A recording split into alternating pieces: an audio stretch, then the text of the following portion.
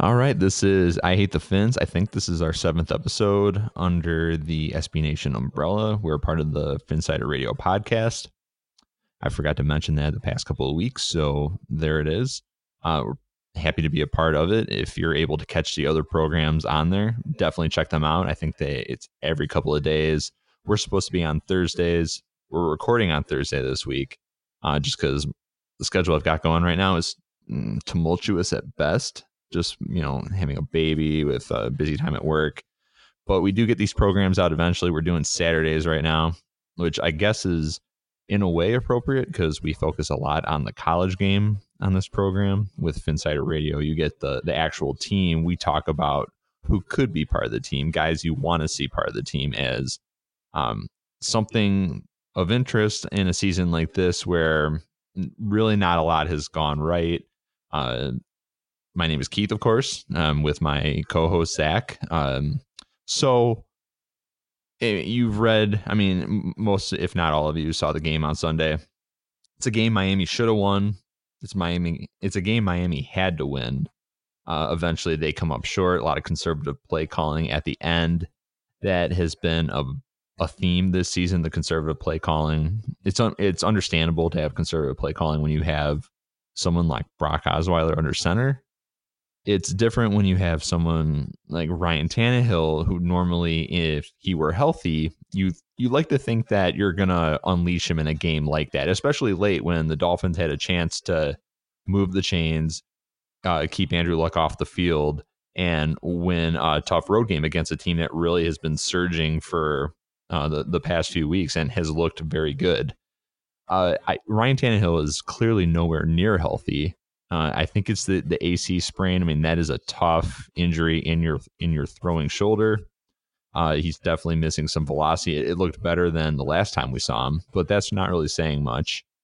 Struggled to throw the ball downfield. Had a couple of chances to hit downfield on throws he usually makes, and it just wasn't there. So, I mean, if you're looking for the positives in that game before we start to look at some of the themes, and then we'll go ahead and we'll talk about this weekend's bowl games a little bit. And we'll tease a few things that we have coming up. If you're looking for some positives, and I'll turn to Zach in a second because I want to make this more of a discussion. That's the Kenyon Drake you're looking for. That's why people want to see him get more touches. He looked unstoppable at times in that game. Looked good, looked fast, looked good catching the ball. Was just an absolute game breaker and a great compliment, which we expected a great compliment to Frank Gore. Frank Gore is just an absolute bull in the backfield. I mean, Kenyon is savvy, very fast, very fluid. Just a great counterpunch to what Frank Gore brings to the table. So I mean, that was nice to see. And then Xavier Howard, and I think probably one of the great crimes of the 2018 season for Miami is they're just wasting away just unbelievable play from a guy who is playing corner as well as anybody in the league right now. I mean, Xavier Howard just looks unbelievable. Just looks like, he's just a shutdown corner at this point. I mean, I don't know what you can throw any kind of hyperbole or superlatives out there for him. It doesn't really matter. He's playing as well as anyone.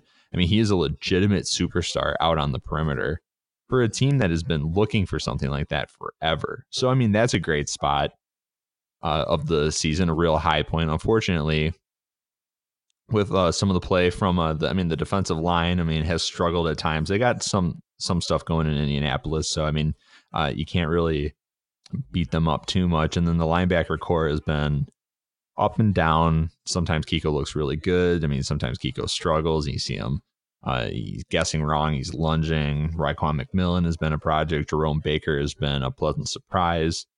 Albeit somebody who's a rookie. So lots of some stuff to like, a lot to dislike. So Zach, I'll bring you in now.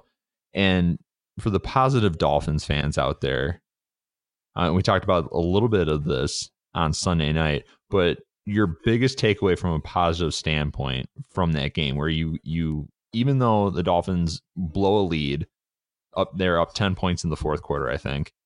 and then lost it in typical Dolphins fashion, if we're just being honest. The big takeaway in a positive sense that you can tell fans, like, look, that happened, and that's something to be excited about going forward.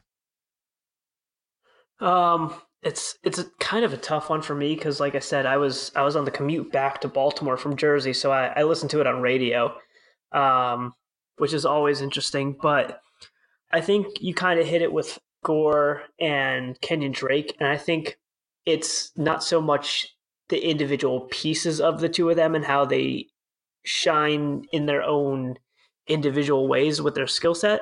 I think it's more that you saw that this offense has the capability to successfully run two running backs with two different skill sets. It seems like through a lot of the season, we've seen that Frank Gore has a good game or Kenyon Drake has a good game, not both of them at the same time. So I think regardless of who the quarterback is, I think more success from both of them as a team, instead of one or the other having a good week, can really set whoever's back there at quarterback up for a lot of success. I would agree with that. And I mean, we talked about quarterback draft talk, which I mean, it just has permeated Dolphins Twitter. I mean, really since really since the start of the season, Since 2012. Since then, since before that. Um, so I mean, I think the big problem with, or I guess like the tragedy of going into a draft where I feel like it's almost an absolute lock, no pun intended, that the Dolphins, I think, are going to take a quarterback, especially if they retain Adam Gase, and I think they will, unless something really messed up happens in the next couple of weeks. He's going to be back, and we've mentioned this before. And a lot of times during a coach's tenure or stay with a team, the quarterback situation from his perspective goes from guy I think I can win with or guy I believe I can win with to pursuing the guy that I want to coach if my job is on the line, which I think we've kind of transitioned into that phase in some way, shape, or form. And people can, I mean, hot seat is such an overused term when it comes to really any potential coaching vacancy or coaching situation. I think Adam Gase will be back, and I think that at this point it turns into find me the guy who's going to go ahead and right this ship in terms of what I'm looking to do on offense, so I can save face, so I can go ahead and reassume the good standing I had with the team, ownership, fans, so on and so forth. So in a season where that's probably going to happen, this is an excellent defensive draft. And watching that game on Sunday, you think like, oh man, it would be so great if they had some more punch up the middle in terms of just like an outstanding defensive tackle. Because I mean, that team against the run has been extremely hit or miss. You think about, I mean, do you want to go with Minkah Fitzpatrick as your perimeter guy going forward, or do you really want to stay the course and look at him as, almost the role he played at Alabama, which was that star role, but instead of, toggling between that nickel linebacker / safety thing, are you going to put him primarily at safety, bring him sometimes down into the slot, depending on what's going on? So that's the sad part in there. And I mean, we're going to talk about quarterback play so often on this show that, I mean, some people are going to love it. Some people are not going to like it. So we're going to try to break it down into bite-sized pieces every week, just to kind of say like, hey, check this guy out. This is going to come up a lot just because, we're going into bowl season. This Saturday is one of my favorite weekends of college football. I love Championship Saturday, especially because, I mean, the game start at Oklahoma and Texas starts at 11. I mean, and it's just like almost 12 hours of just football overdose. So I think more importantly, at noon is Iowa State versus Drake. I think that's probably the most important game this weekend. Yeah, of course. How could we forget that one? And I saw that one when I was rolling through the games, just because I forgot who Clemson was playing in the ACC title game. It was Yeah. something where I was like, what am I missing here? And then it was a thing where it started coming to me, and I was like, I think it's Pitt. And then I rolled through, and I was just going through the games, and I saw Iowa State and Drake, and I was like, yes, they're the real heavyweight of the bunch. But I mean, Iowa State typically produces some players that we really like too. I mean, we loved Alan Lazard last Lazard. year. I still do. It's a shame that the NFL hasn't figured out how to have more what's his name? Colston, that played for the Saints forever. Marcus Colston. Yeah, like those are guys that you can use, and not every team has a tight end that makes sense to move into the slot and stuff. So like have a big wide receiver, make him your fifth wide receiver or sixth wide receiver on your team that you just have in certain packages. But what do I know? But I mean, Iowa State has some pretty good guys. Oh man, I'm gonna have to do a quick Google search. They have a corner who's actually really good. He's played really well this year. And their freshman quarterback, Purdy, he's played really well too, which is nice. It's always a school that's good for ruining someone's season every year. Like they'll beat Yeah. someone. You think about they knocked Oklahoma State out of the title game mention. I want to say that was 2011.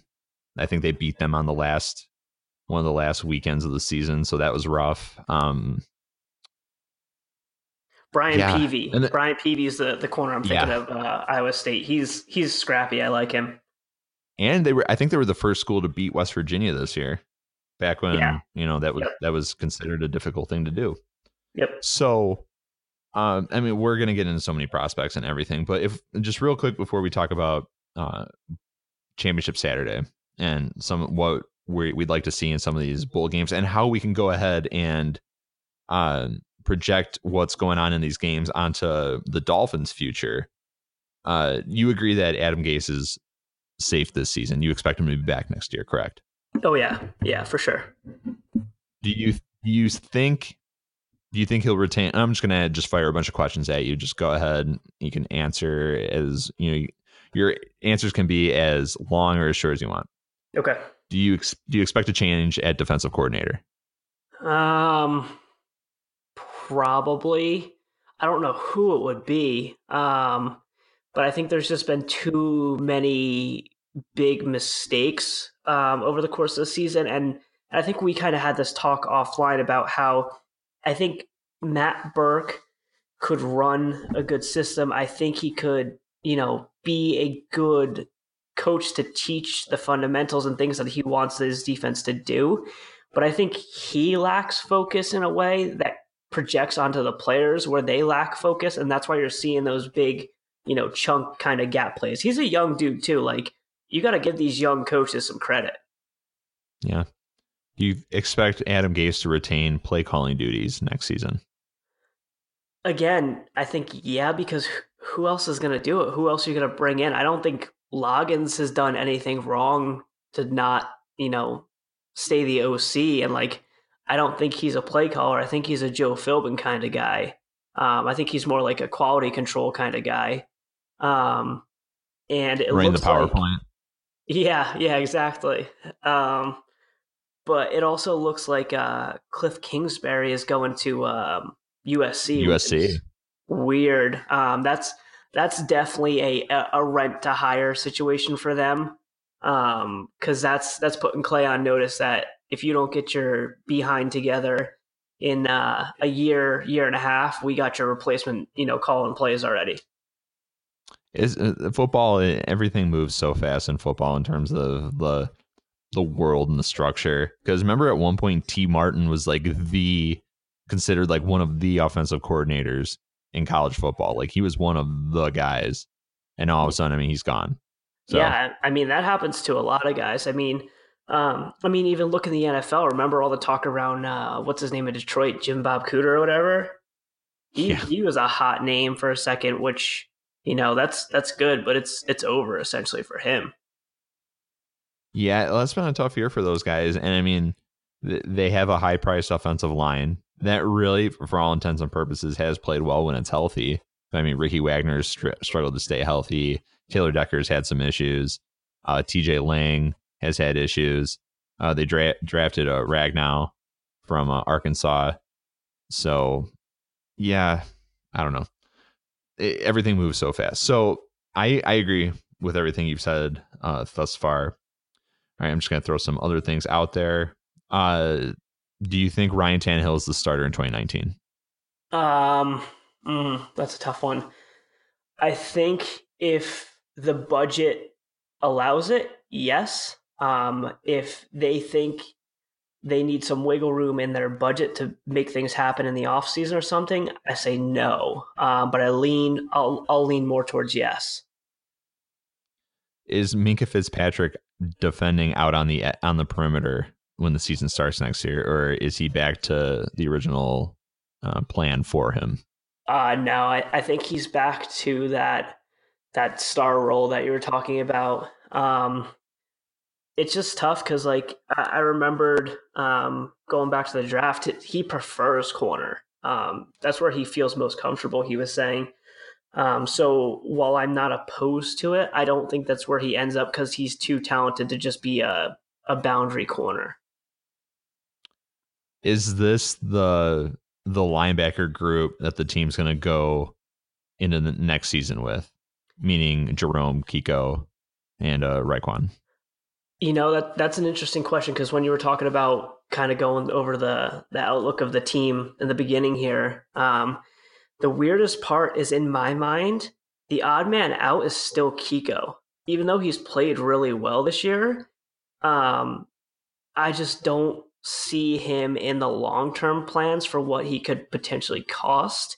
And while he's had a really good year this year, there are still times where you just see him like, Kiko, what are you doing?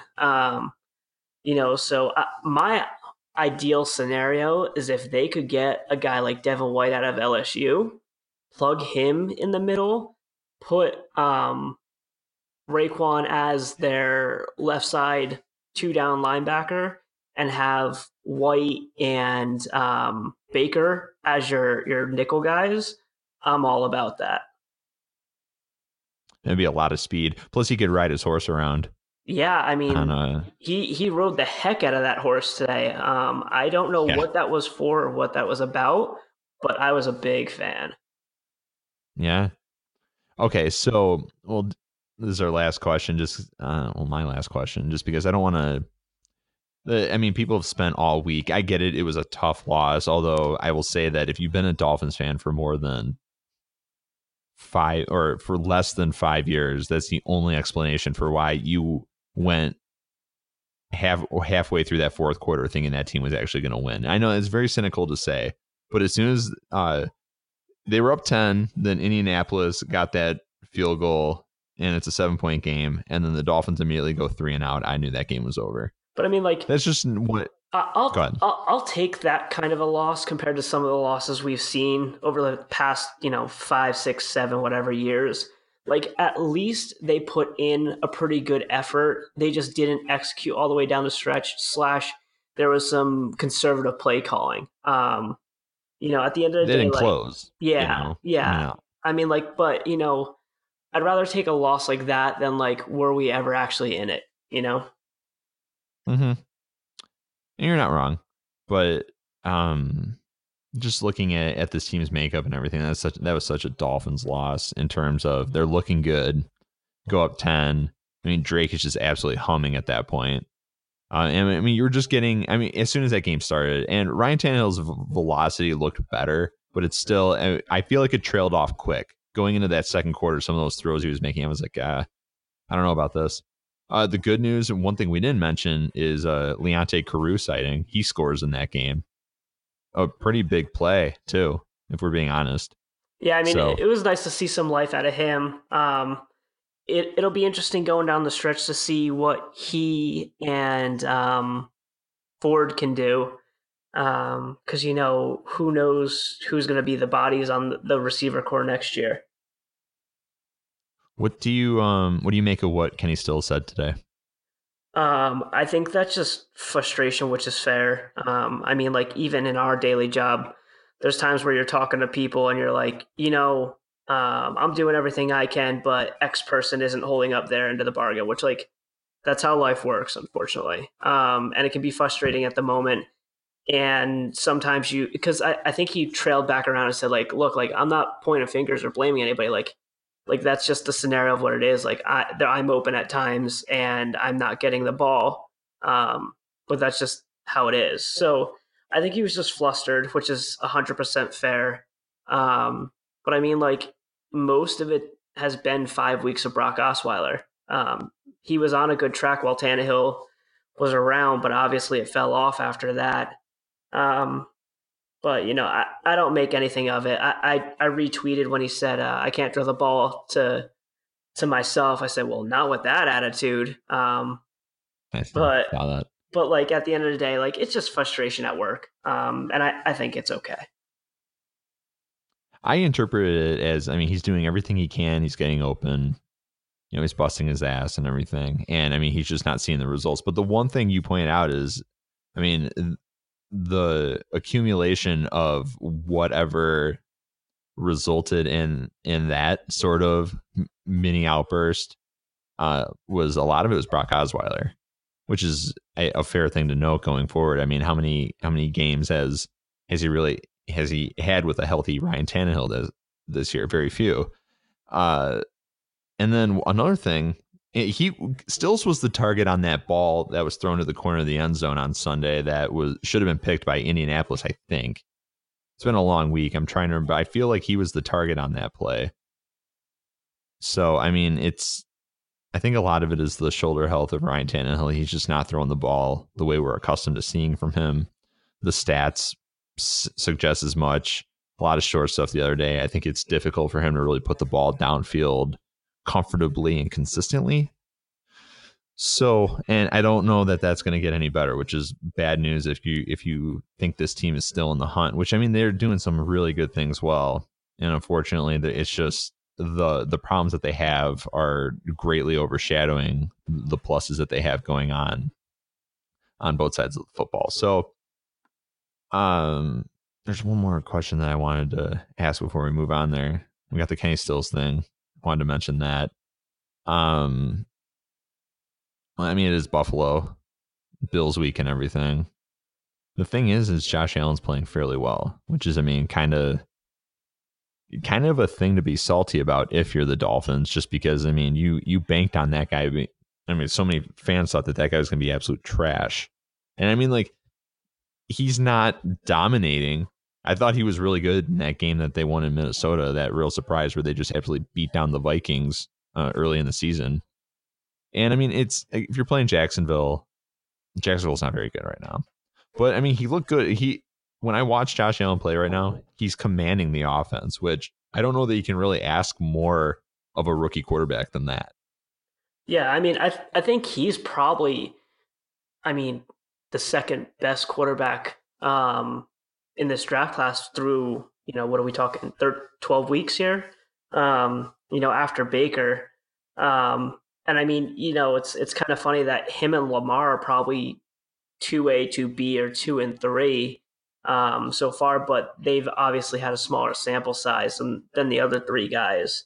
And Josh Rosen does not have a damn thing to work with in Arizona. And you can pretty much say the same thing for Sam Darnold in New York. Not too many weapons, and whoever has been a weapon for them has been pretty beat up. But neither of those teams have offensive lines, so this will be a tough class to truly evaluate until these teams actually build things. But Josh Allen's looked good.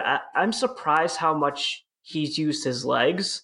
Because he was sold as that pretty athletic guy, and got that Cam Newton comp every now and then. But like, I did not see the leg situation, and I don't think he ran like a crazy good 40. Maybe I forgot. But I'm just surprised he's run so well, and I think it's kind of complimented how little he's needed to put up huge life-saving throws, and especially because, like, I don't think the Bills have been running the ball that well this year. Obviously, they don't have a great offensive line, but I don't think McCoy's done anything, right? I don't think so. So, no. Just something to note as this team goes through, because at one point it looked like those two games against Buffalo were going to be locks.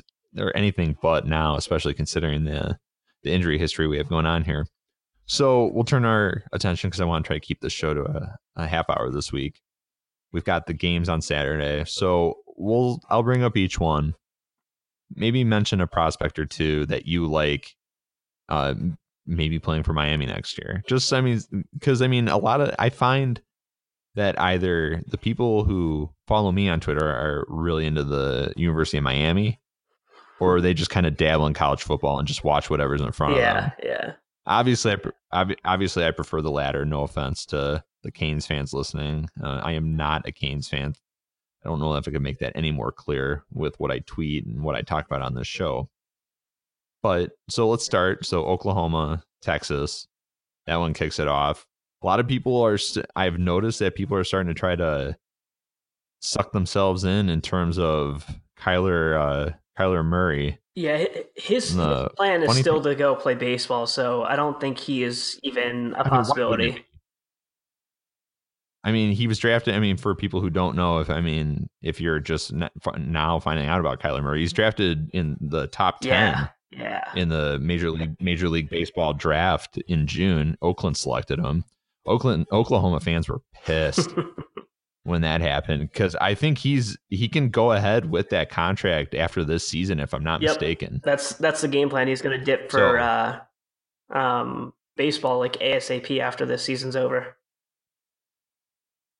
So, you talk about a life after football as opposed to a life after baseball. We've had that discussion plenty. You were a big Jeff Samardzija fan when you were a kid, right? Loved Jeff Samardzija. I have a Jeff Samardzija jersey back in New Jersey.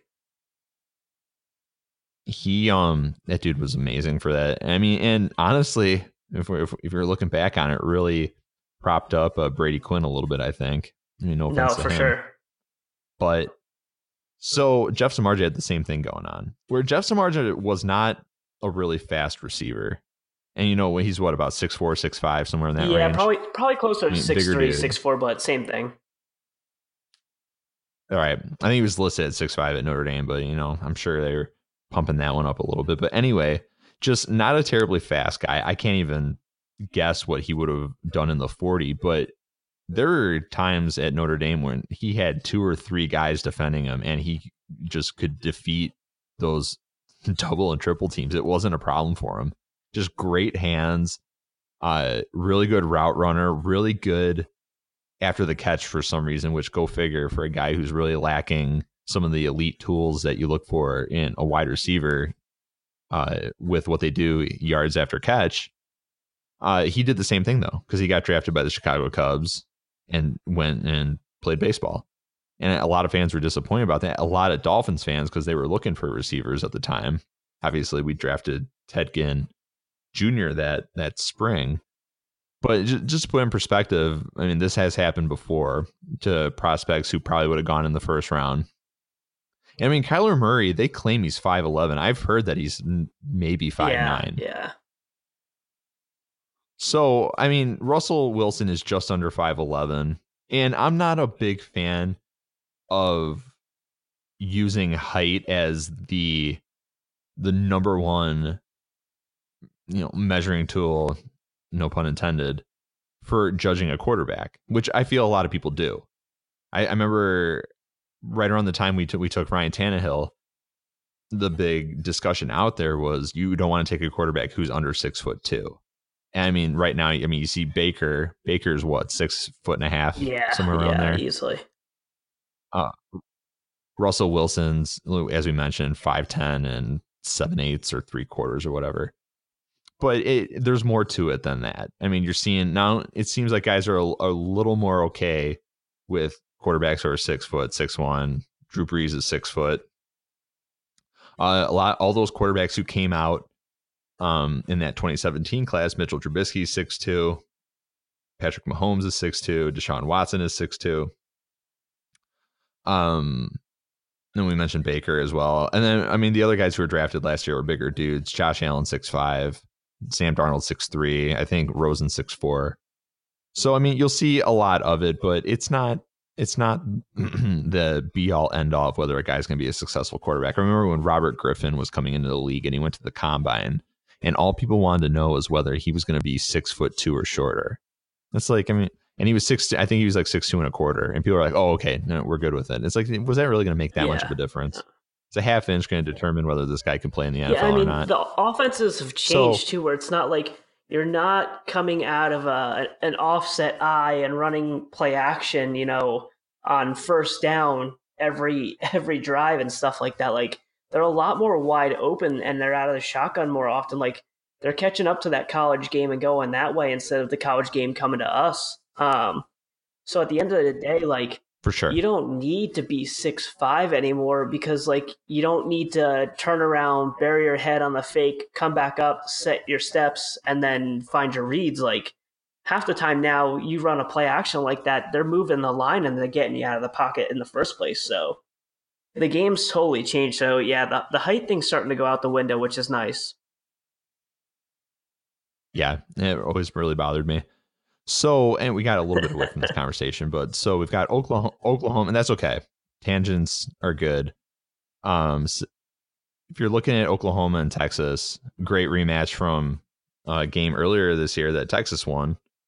You want to throw a guy out there, someone the Dolphins fans should maybe keep an eye on. Some guy who could very well be wearing aqua and orange in the spring. So Texas has a bunch of no-namers that are just pretty solid players, but that's kind of been the case for a couple seasons now just because of how they've played, but now they have a record to kind of match it. One dude that the Dolphins may look at on, let's say two dudes from Texas that they may look at are that one defensive end, Brecken Hager, the dude with the long blonde hair. He's a guy that you can probably grab day 3, 4th or 5th round, because they just need defensive end depth at this point. There's a big question on who will be back next year because of age and injury and all that sort of stuff. So that's a tough one. And then there's they have a corner whose name is Chris Boyd. He's got some height to him. He's a pretty good player. I think he's probably teetering on that 6'1", 6 foot. He may even come in 5'11" and change, but he's been pretty physical and good for them overall. And there's a couple more guys on that defense that might make sense. And the one guy that I need to put a little more time in with on Oklahoma, that's played really well this year is he's a right guard, Drew Samia or something like that. He's played pretty well this year from what I've seen. I haven't had a chance to go back and watch like the snap by snap plays of him and the technique and stuff. But I mean, like, the Dolphins need interior linemen like nobody's business. So he makes sense. The other player on Texas, circling back here quick, is Colin Johnson too. That their receiver. He's listed at 6'6". He'll probably come in 6'5", 220-ish. So if they decide to part ways with DVP and that's not going to happen anymore, and since Gesicki hasn't come out and kind of blown the doors off everyone, you might get another jump ball kind of 50-50 red zone option in there. Two things real quick. Do you think the hate toward Gesicki is overblown right now, and do you think it's something that eventually 100% works itself out? It's way too early. Tight ends always struggle. The only time you see a rookie tight end not struggle is when you have a team like Philly that has Dallas Goedert, where like Goddard's catching touchdowns because they're way more worried about Zach Ertz. I'm sorry, like if you got two tight ends out there between Zach Ertz and a dude from South Dakota State or whatever, like, F it, I'll let this rookie South Dakota State guy score on us. So it's overblown. He's blocked well, which is the one thing that everybody said he couldn't do, like, at all. So I'm happy about that. I think he's done a nice job. But we'll see as he moves along here. I think the future is bright with him. I think everyone needs to back off the ledge with that guy. Is this it for DVP in Miami? Probably. If he had that 5th-year option picked up, I'd say, keep him.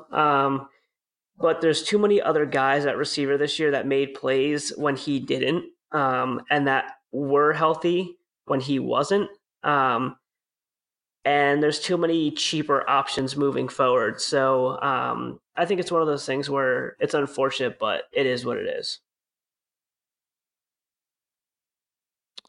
All right, let's go to the SEC title game, which is at Bama and Georgia, rematch of last year's national championship. Much different look this year in that Bama's defense is as good as anything I've ever seen in terms of the defensive line. And that Georgia defense, which was so incredible a year ago, a lot of those dudes went to the NFL. You see guys like Lorenzo Carter, guys like Roquan Smith, they're all out of there. Still some key pieces in there, though.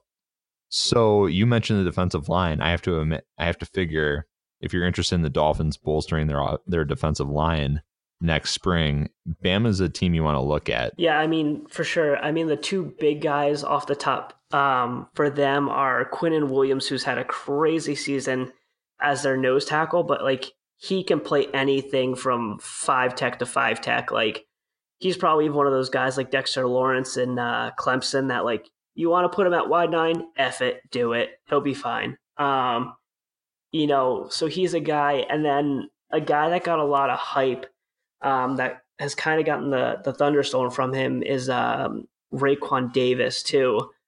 He reminds me a lot of the two Oregon guys, DeForest Buckner and Arik Armstead. Yeah, he reminds me a lot of those kind of guys. He's that 6'7", worst case scenario 6'6", 300, 305. I think at the end of the day, he ends up as a 5-tech somewhere. But he wouldn't be a bad, shade kind of 3 guy, wide 3, like a 4-eye look every now and then, in those wide 9 kind of setups. But I think if they go defensive line, it's probably Quinnen Williams at that point. Just a couple of questions, because I'm always interested to hear what people think, because Alabama puts these classes out there and then they go ahead in the NFL. And you always think that guy's the best linebacker, the best safety, corner, or defensive lineman that Alabama has produced under Nick Saban. Up until this point, I thought that Jonathan Allen was probably the best defensive lineman I've seen under Nick Saban, with like Daron Payne right under him. Do you think Quinnen Williams is better than those two? I think Quinnen Williams' ceiling is higher than those two. I don't know if he is the best of the 3 and or will be better than those two. But I think he's the first Alabama lineman that I would put in an order if you're talking about guys in the past, 5 years or so off the defensive line and like who has the highest ceiling. Which sometimes for Bama guys typically have like low floor or low ceiling, like high floor kind of deal. So it'll be interesting with him to see kind of how that shakes out. That's a tough one to answer though. Well, we were making a joke on Thanksgiving because Washington has all the top line guys like Daron Payne and Jonathan Allen, whereas Detroit always gets like the number 2 dude, like A'Shawn Robinson, Deshaun Hand, guys like that. They'll end up with Isaiah Buggs too. Isaiah Buggs has been really good this year, and because he's on the same interior as Quinnen Williams and Raekwon Davis, like he just gets no love, but he's been a really solid senior in there. Where does Mac rank in the linebackers that Nick Saban has produced? I mean, if you're talking about how we pictured everyone as they were coming out, I'd say he's probably on the back end of that ranking there. We all thought Mosley was really good coming out. He's been okay. But I'd say coming out, who was the most recent one again? Not Ragland. God, why is my Reuben Foster. So I think Reuben Foster was probably the best out of them. He's also the craziest out of all of them. He makes Rolando McClain look like a sane person. And And he Before Reuben Foster, I thought Rolando McClain was the most hyped linebacker that Nick Saban has produced, because I remember in 2010 the hype behind Rolando McClain was just yeah, stupid huge. It was yeah. crazy. We were looking at like an Aaron Curry situation there, which that's a whole nother story, um, but yeah. So I think like if I had to rank him out from like where I would rank him, at least when I thought of what those Bama linebackers were coming out, I'd say it'd probably be Mosley or Foster, Mosley, Ragland, and Mack. I don't think Mack Wilson's not a bad player.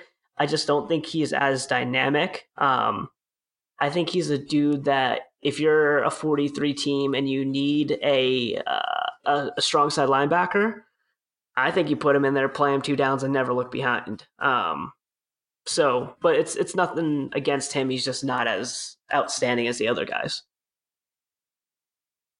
So I mean, and then I'll use this one last question about Alabama, and then we'll move on to the 2 other games, and then we'll call it.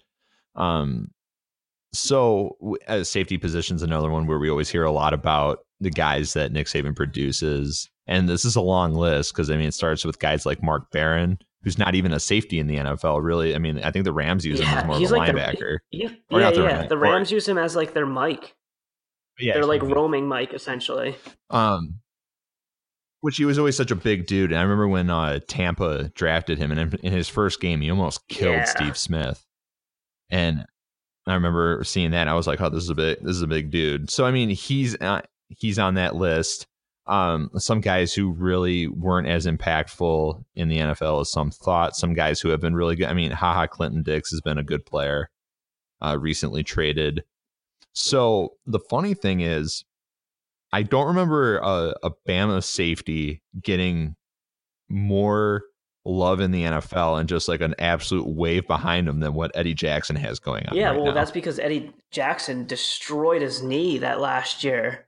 So he was all but forgotten. I mean, like the thing is a lot of the guys that have come out of Bama have been more strong safety-ish. And I think Minkah kind of benefited from obviously his unique dual skill set, but like once Eddie Jackson came in and showed that like, look, like I'm a Bama safety, but like I'm not going to just come down and knock your teeth out every time.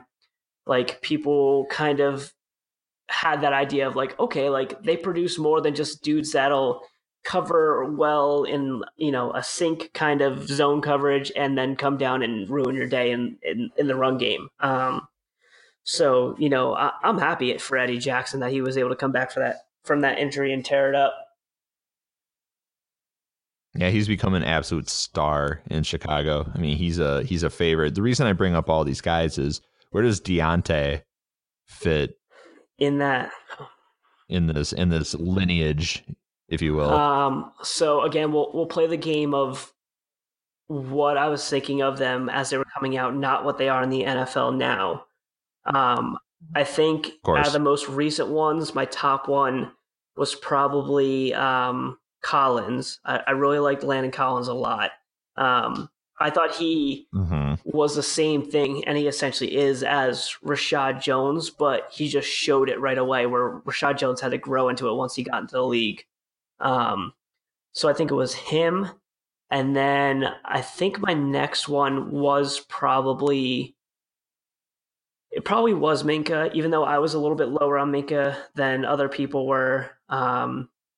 Then Barron, and then Eddie Jackson on the back end just because of the knee injury. But Deontay Thompson, I would probably slide him in right above I think him and give you a lot of the same things. I just think with the way the college game has changed in the past few years, you have to be like crazy athletic to play a pretty true free safety role. So I think he's got better range and coverage ability. And I was actually going to propose this to you at some point too, where if Minkah stays on the boundary and like the Dolphins end up picking in 13 to 17 or something stupid like that, like do you double down on Bama's safeties and run Minka outside, Thompson in the back end, and then just play with that there? I think at least in my opinion, the only way that happens is if Jones or Rashad, not Jones, McDonald or Rashad Jones are out, and I think it'd have to be Rashad Jones at that point. So yeah, I wouldn't say no to that scenario. I'm quite intrigued by it. I kind of like the idea of seeing what kind of upside Minkah Fitzpatrick has out on the perimeter. There's no doubt that he can do it. It's just how long and at what kind of level. Because I mean, there's certain places he can be on the field where, I mean, he's an elite talent. I mean, he's definitely an elite mind. I mean, he's just self-driven. I mean, we talked about him, I think, almost every week. I mean, he's outstanding. He's everything you want in a high first round pick in the secondary, in my opinion. And if not for the fact that Xavier Howard is just absolutely just stupid good right now, I think we'd be talking even more about Minkah Fitzpatrick. So I wouldn't say no to that. I think that Bama defenders are a safer pick now more than ever. Whereas, I mean, we talked about, I mean, Mark Barron was considered like a super high floor, lowish to mid ceiling safety. And I mean, he did okay things in Tampa, but I mean, as we talked about, I mean, he's not even a safety right now. I mean, we talked about Clinton Dix. Landon Collins has been really important for like when New York went to the playoffs a couple of years ago. He was a big part of that defense. So especially with the three corners that they had in there, we talked about those guys a couple of weeks ago. So, I mean, Landon Collins has done really good things. Eddie Jackson, I mentioned, is just an absolute stud in Chicago right now, just finds the football. If people saw that pick six he had against the Lions on Thanksgiving, I mean, it's not like that ball was just errantly thrown to him. I mean, like, he sniffed out that route and absolutely went in there and just took the ball away. I mean, and that's what elite defenders do, especially when they're coming from the back third of the defensive side of the football. So, I mean, that's big time stuff.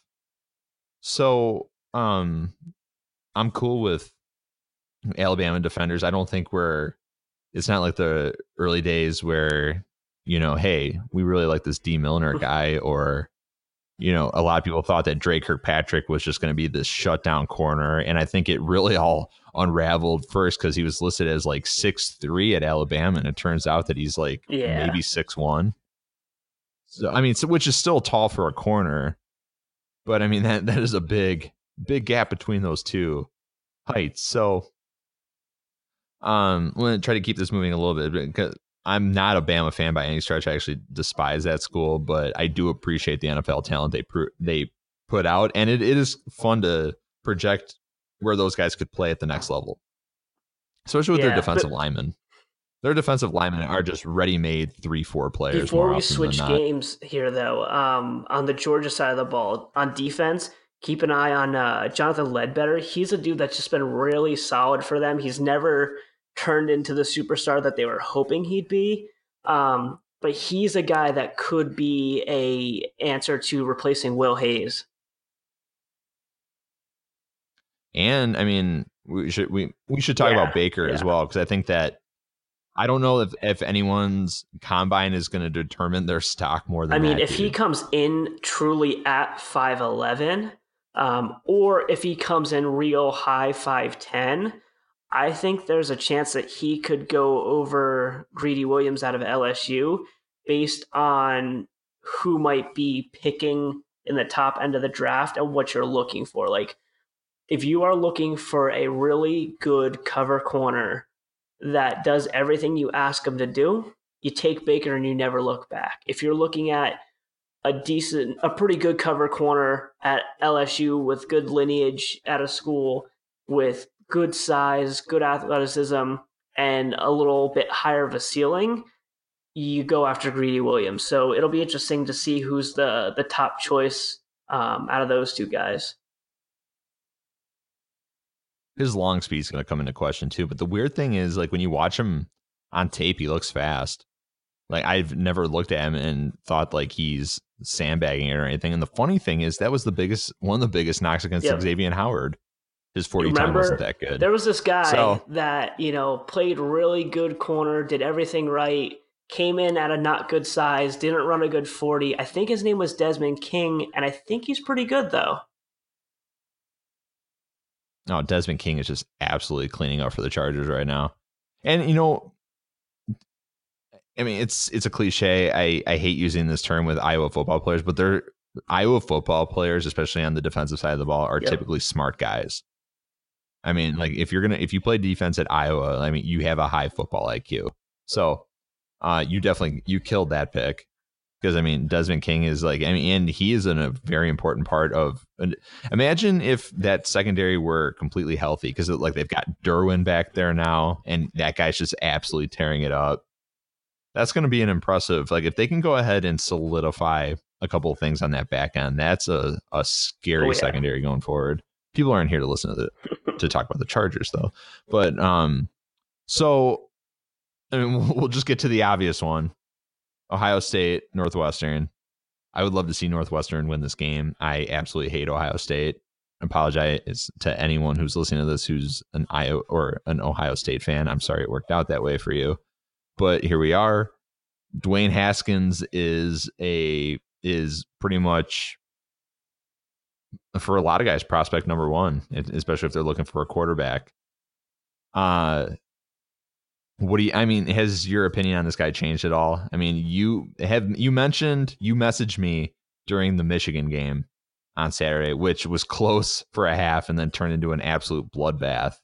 You were like, this guy is, I'm paraphrasing, but you said something to the effect of, he more and more is starting to look like the kind of guy that Miami can work with. I think is what you said. And it just also comes from the parallels of some of the things that Urban Meyer does and some of the things that Gase started to do this year, especially with a lot of those fly sweeps with the receivers and just a bunch of different things. And the type of receivers that he plays with at Ohio State never really has any of those big-bodied red zone 6'3", 6'4", 6'5" kind of guys, and they always kind of have those move tight ends too. So I think he's a guy that would make sense, at least just drawing visual parallels from what Ohio State has done offensively this year that he's found 1 year of success with, and what the Dolphins have done this year. Am I going to say that if they take a quarterback in the first round, he's the guy that they should take? I don't know about that. But, I think at the right price, in the right scenario, he's a guy that I think they could be really interested in. We'll go ahead and wrap this one up with I don't have a lot of interest in watching Clemson and Pitt. I think you're quite likely to see Clemson and Notre Dame go at it in either the Orange Bowl, or I saw that they might flip the Orange Bowl and the Cotton Bowl, depending on if Oklahoma wins on Saturday and it's considered they have a home field advantage in the Cotton Bowl, they'd flip, and Oklahoma, and you have to assume Alabama, would go to the Orange Bowl, and then Notre Dame and Clemson would go and play in the Cotton. I just feel bad for Georgia that they're essentially getting teased by being thrown into this number 4 slot this week, and it's just like, well, guys, if you don't beat Alabama, you're shit out of luck. Sorry. That's so bad. Yeah, I mean they're kind of getting teed up here. Yeah, but I mean, this such is life, especially when it's been Bama and everyone else all year, which is too bad because I mean Notre Dame's had a great year. I mean, I saw some people claiming Notre Dame doesn't belong. I don't think that's fair. I mean, they ran the table. They beat down Michigan in the beginning of the year. Michigan, until last weekend, was considered a quality football team. I'm going to be honest, though. So, if you told me based off of... I think it's just tough because Notre Dame's still independent, and they're not in a real conference where it's like, look, you have to play these people every year. While there are certain perennial people that they play every year, Stanford, USC, Michigan's now back on the table again. They usually play Michigan State most years and stuff like that. It's tough to sell that, especially when all the hate that UCF has gotten, like, okay, UCF hasn't played a ton of powerhouses either, but like, what's considered fair and on the table for everyone? I think that's the bigger issue when it comes to Notre Dame's season this year. Well, yeah, I mean, they're at home this week. I mean, they don't have to do anything. I mean, whereas you got all these teams that at least have to, they have to win their conference outright to get where they want to go. Ohio State versus Notre Dame for the Big Ten championship instead. That changes life drastically for 4 to 7 teams. Right. Instead, I mean, Notre Dame is locked into that 3 spot unless something really messed up, unless Clemson somehow loses or Alabama loses. They don't go into it worse. Yeah, worst case scenario is they still, in a crazy scenario where Georgia beats Bama, essentially you see Clemson go to 1, Bama go to 2, Notre Dame still hangs at 3, and Georgia goes to 3 and Notre Dame goes to 4, but that they're still playing Clemson. So at the end of the day, or no, they play Bama at that point. So that'd be probably worst case scenario for them. Yeah. So I mean, we'll just keep this one short. With Clemson, though, we just laugh at how good this defensive line has been. Who is your favorite guy on this defensive line in terms of someone the Dolphins could use next season? Because I mean, all 4 guys could be first-round picks. The only guy that I'm not super interested in is Clelin Ferrell. I don't think he's bad. I think he's a little overhyped. At one point I had him in my top 5 too, just because like I didn't know what I was going to do with my top 100 either. But he's slid out. I don't even think he's top 10 anymore.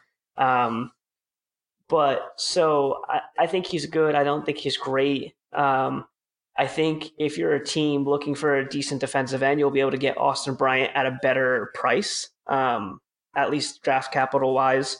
But I think it's going to be another, like, what's your flavor when it comes to Lawrence and Christian Wilkins. I think Wilkins probably goes higher because his athleticism is crazier, and he gives you more flexibility and options, where even though Lawrence is a really good athlete at the size that he is, he's still kind of in that mold of your Dontari Pose and guys in that, Haloti Ngata kind of class.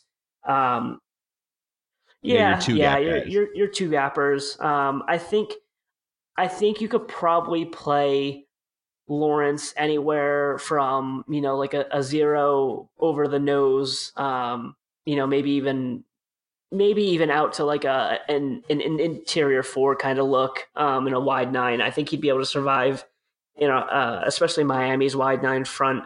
But at the end of the day, I think most teams are going to look at him as like a real athletic nose tackle that you could still use on passing downs. I'm a big fan of his game, so I'm interested to see if those guys can. You have to assume they're going to be in the playoff. See what happens with them. You got the young quarterback in there. I do think he's an upgrade over Kelly Bryant. I think Kelly Bryant was someone who became a hindrance for them in their game against Alabama last year, as opposed to what Deshaun Watson was able to do the year prior. Of course, losing that insane receiver group that they had didn't help. You think about what Mike Williams did to Alabama in that national championship game in Tampa 2 years ago. So we'll go ahead, and we're supposed to do a half hour. We're just under an hour now, so we'll fold this up. We could talk about college football forever. We might do that at some point. We mentioned this off air before the show, but we're going to do sort of like bowl preview for the big games coming up. As soon as they're decided, a lot of stuff gets finalized on Sunday after all the games are played on Saturday. So we'll have an idea of what's going on. We can sit there and talk about that at that time. So until then, for Zach, my name is Keith. Thanks for tuning in. This has been episode 7 of I Hate the Fins. We're on the Phinsider Radio Podcast Network. We'll talk to you next week. Take care. Hello, I'm Spencer Hall from SB Nation. and I want to tell you about my new show, It Seemed Smart.